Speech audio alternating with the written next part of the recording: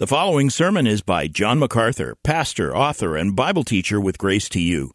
If you've never contacted Grace to You, we want to send you a free booklet by John titled Defeating Discontentment. It gives you 7 practical principles that will help you face setbacks and difficult circumstances and experience contentment even when life turns upside down. Request your free booklet titled Defeating Discontentment by writing to defeating@gty.org.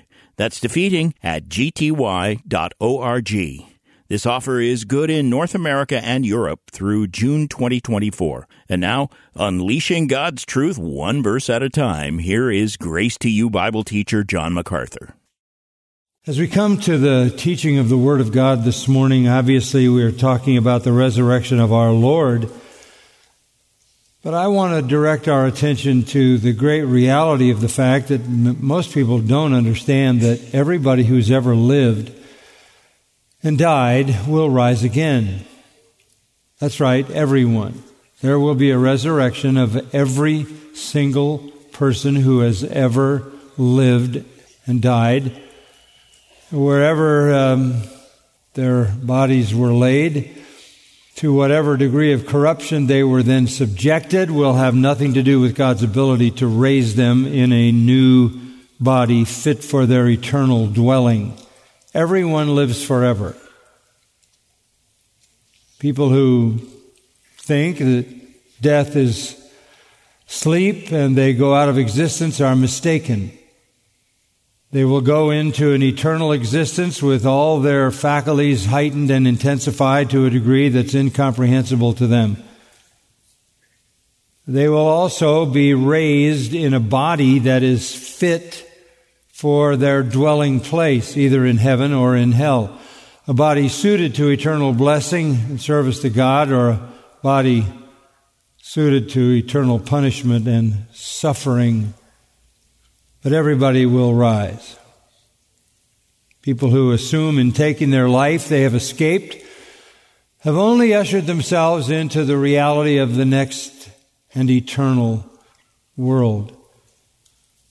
Back in the book of Job, which was a book written in the patriarchal period back in the time of Genesis, the question is posed, shall a man live again? Or is there life after death? And the answer comes in the 19th chapter of Job, where Job says this, after my skin is destroyed, in other words, after his body has decayed, yet in my flesh I will see God, whom I will see for myself, and my eye will behold, and not another. My heart faints within me. Asking the question, will a man live again? Job answers the question, yes, he will live again. His flesh is corrupted, but yet in a new kind of flesh, he will see God. And that's enough to make his heart faint. Every human being who dies will be raised to see God. Every person who's ever lived. There is no escape. Once you're born, you're forever. Now I want you to turn to John chapter 5, and I want to offer this very, very profound text to you to help you understand what I've just said. The resurrection is the subject of this passage. The chapter begins with Jesus healing a man at the pool of Bethesda, a man who had been in some form of disability for 38 years and had believed a kind of superstition that if he could get into the water first when the angel stirred the water, as the superstition might have indicated, he could be healed. Well, he'd been there for many years and it never happened. But one day, Jesus came along, and Jesus healed that man and told him to roll up his little straw mat, put it on his shoulder, and walk. And he did.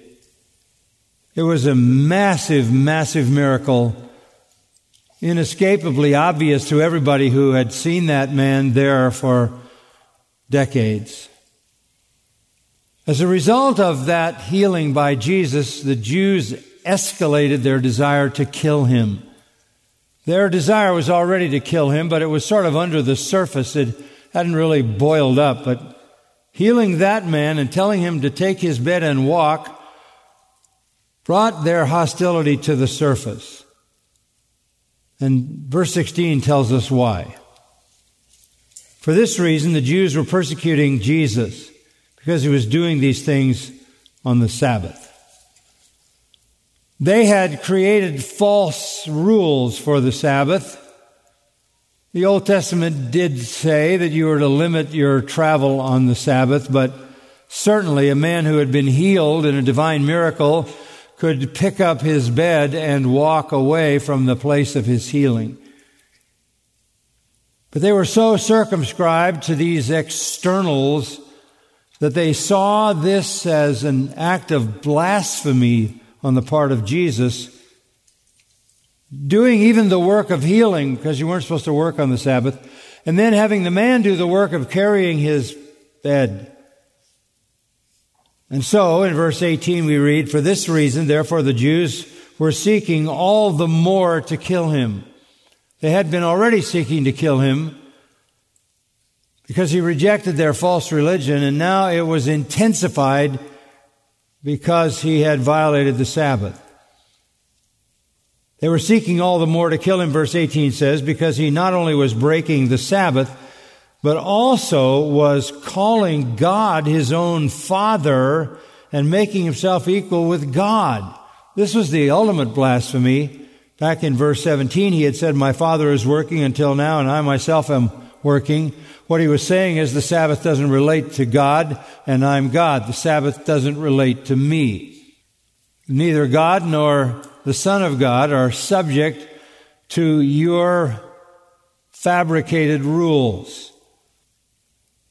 They understood that as a claim that he was equal with God, and that is exactly what it was. The Jews were never mistaken about Jesus' claim. They knew he was claiming to be equal with the eternal God, Yahweh, the Creator God, the triune God of reality and of Scripture. Verse 19, then, therefore Jesus answered and was saying to them, instead of backing off when they were accusing him of blaspheming for claiming to be equal with God, he intensifies the reality of that, presses it even stronger. "Truly, truly, I say to you, the Son can do nothing of himself unless it is something he sees the Father doing. For whatever the Father does, these things the Son also does in like manner.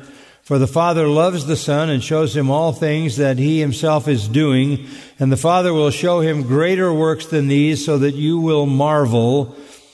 For just as the Father raises the dead and gives them life, even so the Son also gives life to whom he wishes. For not even the Father judges anyone, but he has given all judgment to the Son, so that all will honor the Son, even as they honor the Father.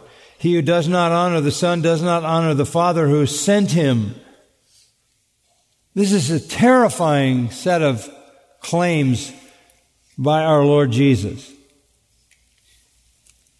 He is saying, I'm not subject to your rules on the Sabbath. I align with God. I do what the Father does. Look at verse 17. "My Father is working, I am working." And they understood that. Verse 18, that he was saying he was equal with God. He was one in nature, one in essence. In fact, he is God, the ultimate blasphemy in the mind of the Jews. Not only was he one with God in nature, but he was one with God in work. Verse 19, Jesus answered and was saying to them, "Truly, truly, I say to you, the Son can do nothing of himself unless it is something he sees the Father doing. For whatever the Father does, these things the Son also does in like manner. Everything you see me do is because it is the Father doing it. Everything you see me do is the work of the Father based on the will and purpose of the Father." So he is one with God in nature. He is one with God the Father in works. And then coming into verse 20 rather, the Father loves the Son and shows him all things and he himself is doing. In other words, the third thing he says here is that he has full knowledge of everything that God knows. So he is equal to God in nature, equal to God in works, and equal to God in truth, in revelation, in knowledge. And then he adds, the Father will show him greater works than these so that you will marvel. Greater works than the healing of that lame man. And what would that be? Verses 21 and 22. For just as the Father raises the dead and gives them life, even so the Son also gives life to whom he wishes. For not even the Father judges anyone, but he has given all judgment to the Son.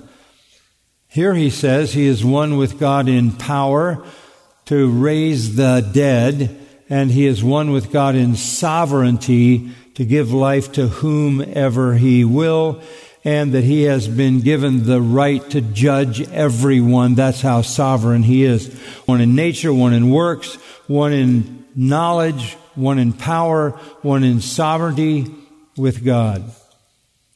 Sovereignly he will judge. Even the Father, verse 22 says, doesn't judge, but has given all judgment to the Son. And then in the final declaration, so that all will honor the Son, even as they honor the Father. He who doesn't honor the Son doesn't honor the Father who sent him. The Jewish people thought they knew God, they honored God. They did not, because you can't honor the God and Father of our Lord Jesus Christ if you don't honor him as well. So he is equal to God in nature and works and knowledge and power and sovereignty and judgment, authority, and honor. So he's just pressing this issue of equality to a degree that was shocking beyond comprehension to the Jews who thought he was a liar and a fraud. He claims this power and authority, which is the heart of this section that I want you to look at in verses 21 and 22. When he says he has power to raise the dead and give them life. And he gives it to whomever he wishes. And then he has the power and the authority to judge everyone. This is ultimate sovereignty and ultimate power. The power to give life and the power to judge. He is the one who will make everyone alive, and he is the one who will judge everyone. Since that's the case, look at verse 24. Truly, truly, I say to you, he who hears my word and believes him who sent me has eternal life and does not come into judgment, but has passed out of death into life. So this is the sum of all of it. This is an invitation. This is a declaration of fact. Since it is the Son of God who has the power to raise the dead and will do that, who has the authority to judge everyone and will do that, then truly, truly, you must hear his word and believe in him and the God who sent him to have eternal life and to escape from death into life and not come to judgment. This is the simple reality of gospel truth. Everybody's headed for eternal judgment. Everyone is headed for a resurrection unto damnation, a resurrection unto condemnation, a resurrection unto judgment. The only way to avoid that is to hear the word concerning Christ, believe in him, believe in the one who sent him, receive eternal life, avoid judgment, and pass out of death into life. This is the heart of the gospel. Many times when you hear about the gospel, in our time, it seems as though people only want to talk about what it can accomplish for you in this life. That's a lot. I mean, we are currently blessed with all spiritual blessings in the heavenlies in Christ, so there are benefits in this life. But the reason for salvation is not to bring you bliss in this life, because even if you're a believer in this life, you still have to fight your way through all of the realities of a fallen world and you being a fallen person. Several years ago, I preached a sermon based on Joel Osteen's book, Your Best Life Now. And I said, if this is your best life now, you're on your way to hell. And it is your best life. But for those who are in Christ, this is far from our best life. So what the gospel offers you is an escape from eternal judgment. Christ, the only one who can save you, will either be your Savior or He will be your judge. He will either raise you to life, abundant and eternal in His presence forever, or He will raise you to condemnation and judgment, to suffer forever out of His presence in a place the Bible calls hell. So the word here is to listen to Him. Faith comes by hearing, and hearing by the word concerning Christ. He is the one who raises the dead and gives life and escape from judgment. So I can't emphasize probably enough for you to understand the shock of those kinds of words to the Jewish people, who saw Him as a blasphemer. And instead of backing down from what they perceived as blasphemy, He escalated it to a point the likes of which they could never imagine. There's a lot to say about what He says here, but I want to focus on just two things. They are the statements in verses 21 and 22 that He raises the dead, gives them life, and He is the judge. He has the power to raise the dead and the authority to judge. This is Jesus Christ. Now, as we keep that in mind, I want you to draw down to verse 25. This is the focus of the passage that I want to call to your attention.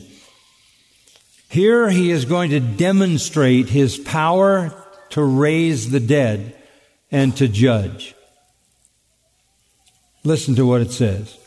Truly, truly, I say to you, an hour is coming and now is, when the dead will hear the voice of the Son of God, and those who hear will live. For just as the Father has life in Himself, even so He gave to the Son also to have life in Himself. And He gave Him authority to execute judgment, because He is the Son of Man. Do not marvel at this. For an hour is coming in which all who are in the tombs will hear His voice. All. And will come forth, those who did the good deeds to a resurrection of life, those who committed the evil deeds to a resurrection of judgment. Mark it.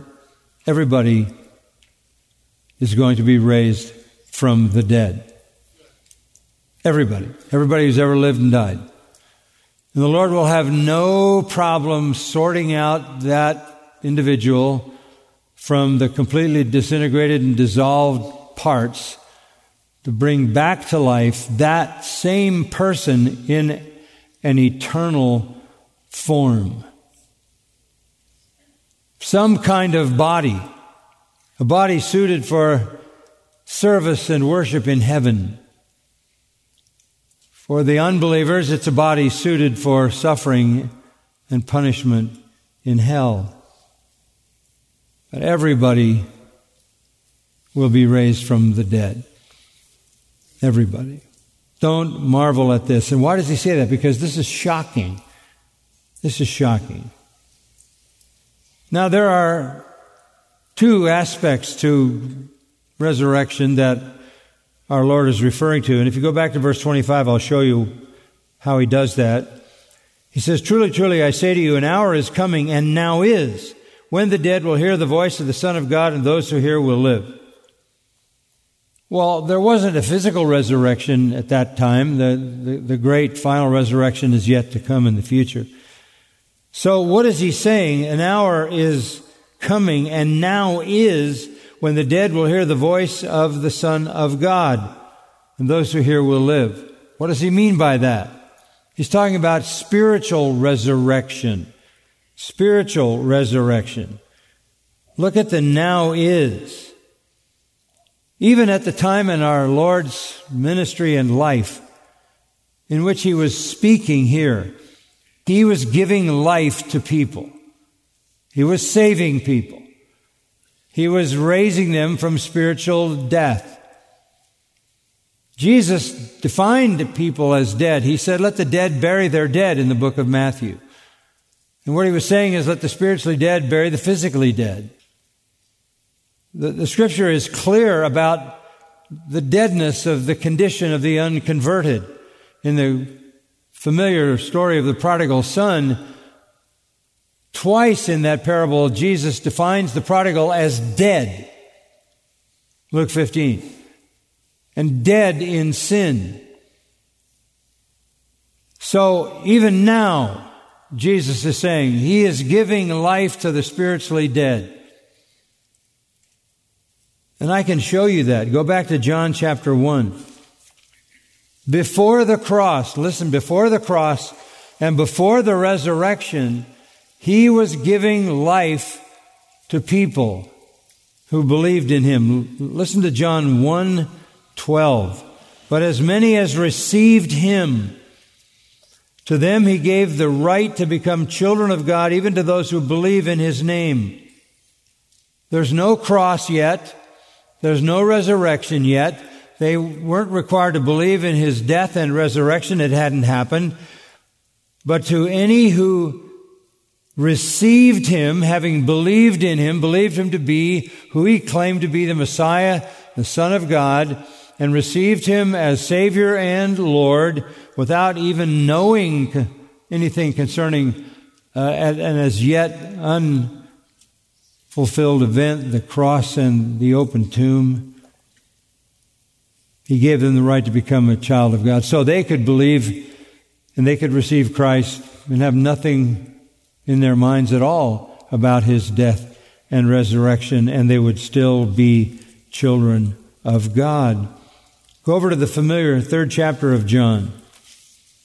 God so loved the world that he gave his only begotten Son, that whoever believes in what? In him, not in the cross, not even in the resurrection, but believes in him, shall not perish but have eternal life. For God didn't send his Son into the world to judge the world, but that the world might be saved through him. He who believes in him is not judged, but he who has not believed in the name of the only begotten Son of God is judged already. So already he was making people alive. He had been making people alive since the beginning.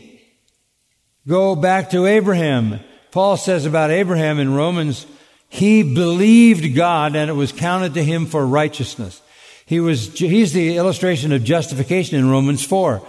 He believed God and he was justified by believing in God. And Abraham knew nothing about the cross or the resurrection. Now I know Romans 10 says, if you confess Jesus as Lord and believe in your heart that God raised him from the dead, you will be saved. That's because on this side of the death and the cross, the death on the cross and the resurrection, you must believe in that. But before that, it was a matter of believing all that had been revealed, and God accounted that kind of faith as the faith that embraced divine righteousness.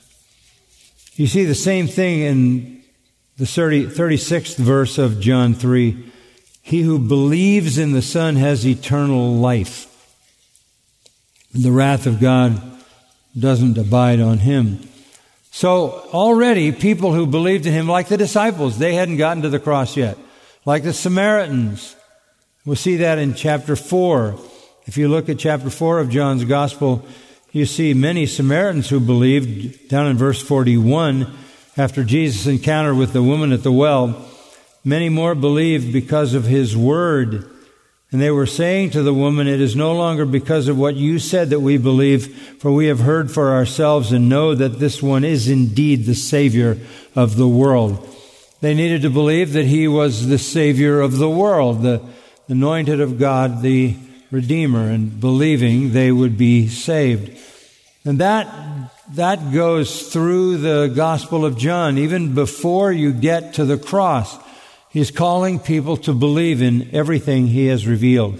At any point in progressive revelation, salvation came to one who believed what God had revealed. Believing to the point that God had revealed was all that could be expected. So that's the now is part. Go back to verse 25. Now the dead are hearing the voice of the Son of God and coming to life. Spiritual life is being given to those who hear the voice of the Lord, who hear the voice of Christ. The hour of life is already here. As it always has been, salvation is available. But there's more to come. An hour is also coming. Also coming when the dead will hear the voice of the Son of God, and those who hear will live. What is it that's coming? What's coming is the cross and the resurrection. And an hour is coming when there will be a great sweeping response to the cross and the resurrection, and faith will give birth to the church. And I read you that from Acts 2. The hour that was coming was the cross, the resurrection, the birth of the church, the preaching of the gospel of the crucifixion and resurrection of Jesus Christ. So already the spiritually dead were being made alive as Christ was giving them life. But yet in the future, after the cross and resurrection, there would be an even greater explosion of faith. On the day of Pentecost, 3,000 people were converted. Another few chapters and you have 5,000 being converted, and pretty soon the gospel turns the world upside down. So our Lord is talking here about spiritual life. He raises the spiritually dead. Takes us back to Ephesians 2. You were dead in trespasses and sins, but God has, together with Christ, made you alive. You have been given life. Romans 6:13 describes Christians as those who have been made alive. You were dead in your trespasses and sin. Colossians 2, dead in your transgressions. Dead because you were literally born dead. Only the Lord could give you life. How did it happen? By hearing the voice of the Son of God.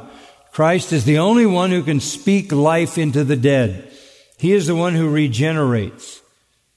He is the one who gives spiritual life. This is an amazing expression of spiritual power. He takes the spiritually dead and regenerates them. It's the new birth. It's regeneration. It's new life. It's new creation. And by the way, he is given the title Son of God in this particular ministry of giving life because only God can give life. Only God is the source of life. And those who hear the voice of the Son of God as he speaks will live because he has the same power, verse 26, to give life that the Father has as well. Ephesians 5:14 says, "Awake, you sleeper, arise from the dead, and Christ will give you light." This is what we do with the gospel. We preach the message of salvation in Jesus Christ, by which the Holy Spirit makes people alive. Colossians 2:13, he made you alive. Spiritual resurrection. He has the power for that, and he has the authority for that. But the issue that I want to focus on just briefly is not that spiritual resurrection, but rather what follows that spiritual resurrection in the future, and that is the physical resurrection. Look at verse 27.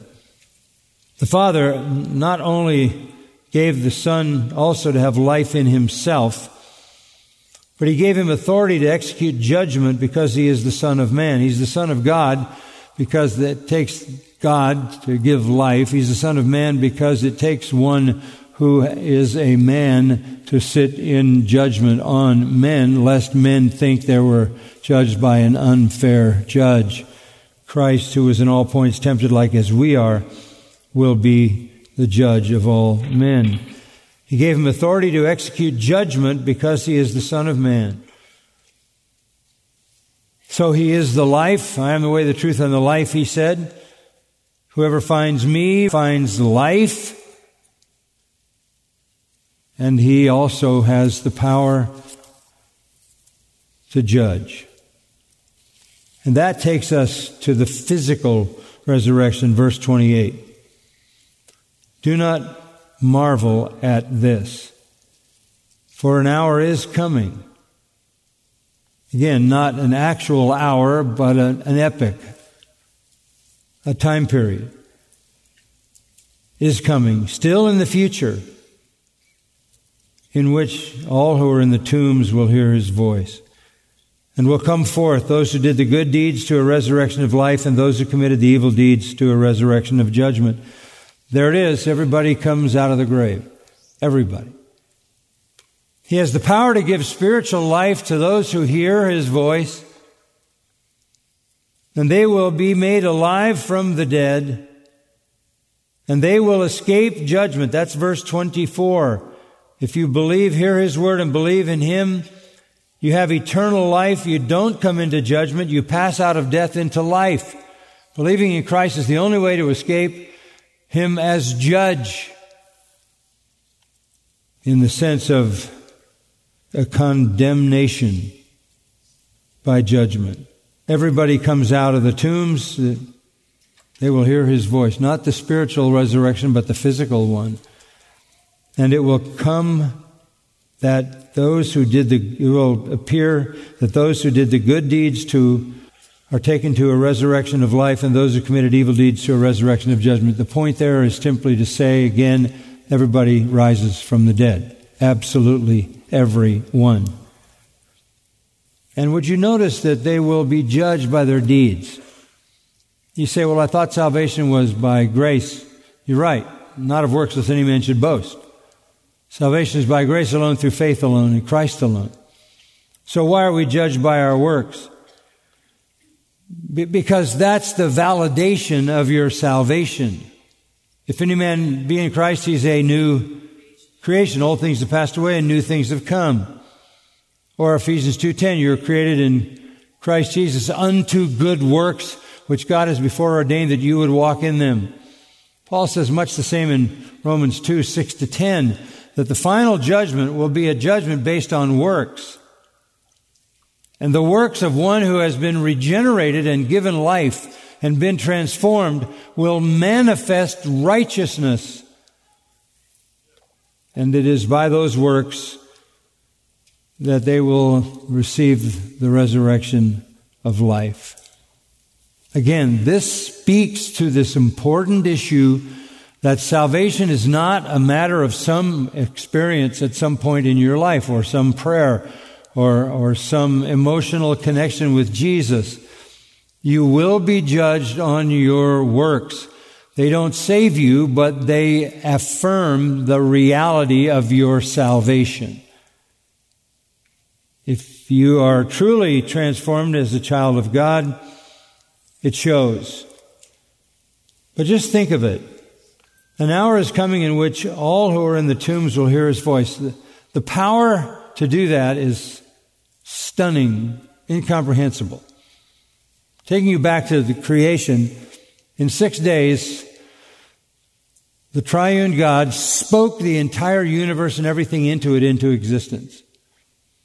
Everything. In 6 days, he created everything. So it's really not a difficult situation for him to raise the dead and reassemble them in some eternal form fit for heaven or hell. But the power to do that is beyond any kind of comprehension. I think we know enough science to know that matter is never really destroyed. It just changes form. So the Lord will reach back into the creation and reassemble everyone in some expression of who they actually were. They will continue to be who they were, only in a physical body suited for heaven or hell. When I say physical, that's the only word I can use. It's not an ethereal body, it's an actual body. Jesus walked and talked and ate, and the believers will have a glorified body. The unbelievers will have a body also that can feel pain. Hell is described as burning, darkness, pain, gnashing of teeth, agony. So this is astounding power. Again, you have to put yourself in the position those Jews are in as he is speaking this to them. First, it was enough that he did something on the Sabbath and then said he could do what God did because he was God. To go from there to saying, I have the power to raise every single person from the dead and bring them to judgment, and then I have the authority to judge them. Obviously, for those who have been raised spiritually, there is no condemnation, Romans 8:1. And they are raised to the resurrection of life, not judgment. Those who committed evil deeds and therefore demonstrate there was no transformation have a resurrection of judgment. This is where the world is headed. Pretty shocking when you think about how cavalier people are about the end of their life, how little they think about it. Luke 14 talks about the resurrection of the righteous. That will happen at the rapture of the church and at the end of the tribulation, as the saints are all raised and brought into the 1,000-year kingdom with Christ. At the end of that 1,000 years is the resurrection of the unjust. It's a special resurrection. I want to close by showing you that resurrection in Revelation chapter 20. In the book of Revelation, we follow the chronology. Christ comes in chapter 19, sets up his kingdom for 1,000 years. And after the 1,000 years, look at verse 5 of Revelation 20, the rest of the dead didn't come to life until the 1,000 years were completed. That's a parenthetical statement. So the unbelieving dead will remain in the grave until the 1,000-year millennial kingdom is finished.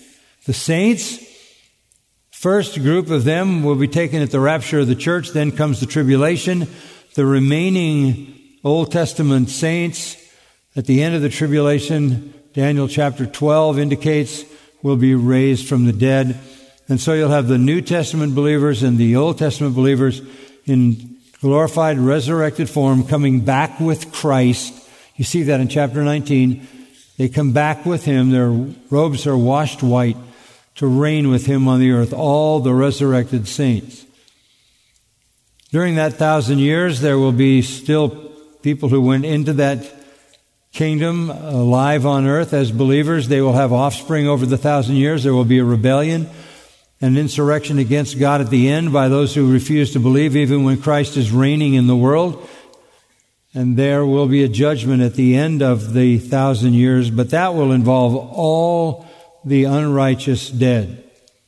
That's exactly what it says.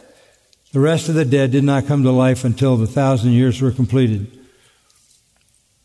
The first resurrection, however, is different. The first resurrection, verse 6, is for the blessed and holy ones. They're in the first resurrection. Over these, the second death is that eternal death, has no power. They will be priests of God and Christ and reign with him during his 1,000-year kingdom. So all the saints are raised to go into the kingdom, but when the kingdom is over, the rest of the dead are brought to life. Go down to verse 11. Here's the picture of that judgment. I saw a great white throne and him who sat on it, from whose presence earth and heaven fled away, and no place was found for them. I saw the dead, the great and the small, significant and insignificant, standing before the throne, and books were opened. And another book was opened, which is the book of life. And the dead were judged from the things which were written in the books, according to their deeds. And the sea gave up the dead which were in it. And death and Hades gave up the dead which were in them. And they were judged, every one of them according to their deeds. Then death and Hades were thrown into the lake of fire. This is the second death, the lake of fire. And if anyone's name was not found written in the book of life, he was thrown into the lake of fire. If your name is not in the book of life, you're going to be judged by your deeds. And your deeds will not be sufficient. Whether the body is in the ground or in the sea, every unbeliever will be at that judgment, and they will be judged for their sins, and then sent to the eternal lake of fire. For all that we celebrate in the resurrection of Christ, and rightly we have done that today and lifted up our hearts in praise, for all that we are grateful for all the joy, for all the hallelujahs, for the resurrection of Christ, that's only for those who listen to His voice, who know Him and have received life from Him. For the rest, this is a terrifying reality, because they killed Him, but God raised Him. And He has now the power to give life, and He will raise everyone. And then He has the authority to judge everyone, and He will judge them by their deeds. And unless those deeds manifest the transformation of salvation, they will be thrown into the lake of fire. That's the second death. That is the fact Scripture lays out. And that's where the Bible draws to a conclusion. Be warned. Down in verse 8 of chapter 21. For the cowardly and unbelieving and abominable and murderers and immoral persons and sorcerers and idolaters and all liars, their part will be in the lake that burns with fire and brimstone, which is the second death. You want to be a part of the first resurrection, right? The resurrection of the just, the resurrection of the righteous.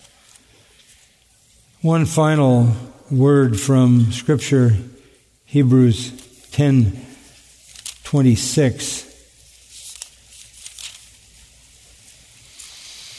If we go on sinning willfully after receiving the knowledge of the truth, you've heard the gospel, you know Christ alone saves, but you go on sinning willfully, rejecting, there no longer remains a sacrifice for sin. If you reject Christ, there's no sacrifice for sin.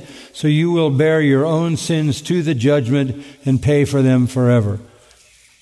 All you have left, if you go on sinning willfully, rejecting the knowledge of the truth, the gospel, all you have left is a terrifying expectation of judgment and the fury of a fire which will consume the adversaries. All there is left is hell. And he gives an illustration or a comparison. Anyone who has set aside the law of Moses dies without mercy on the testimony of 2 or 3 witnesses. If you violate the law of Moses, that's Old Testament order. How much severer punishment do you think he will deserve who has trampled underfoot the Son of God and regarded as unclean the blood of the covenant by which he was sanctified and has insulted the Spirit of grace? When you insult the Spirit of grace by rejecting the gospel, when you trample underfoot the Son of God by rejecting His sacrifice, there's a much severer punishment. And God says, vengeance is mine, verse 30, I will repay, the Lord will judge His people. And then this, it is a terrifying thing to fall into the hands of the living God. That's the Word of God. And I know that's not a popular message, but it's the truth. And God has revealed it so that you can come to Christ and escape. Let's pray. Father, we do thank you for the clarity of your word. We know this is a message with which you culminate the entire revelation of Scripture. We all live forever. We will be raised fit for punishment or fit for blessing, fit for joy or fit for sorrow, and that forever. I pray, Lord, that you will speak in such a way that calls some of the dead, even here, to life, even now. Jesus said, you have eyes, but you see not. You have ears, but you hear not. May you give people eyes to see and ears to hear your voice. And for your own glory, speak, Lord. Give life. And rescue people from judgment into the glories of eternal heaven. Thank you for a wonderful time of worship, and even as we end it now, we know what our responsibility is in the world, to proclaim the truth to a world that is very worried about what's going to happen here and oblivious to what is to come. May we be faithful to proclaim the truth and to proclaim the gospel by which sinners can hear and come to life and be delivered from judgment. Do that for your glory, we pray, in your Son's name. Amen. You've been listening to John MacArthur, Bible teacher with Grace to You.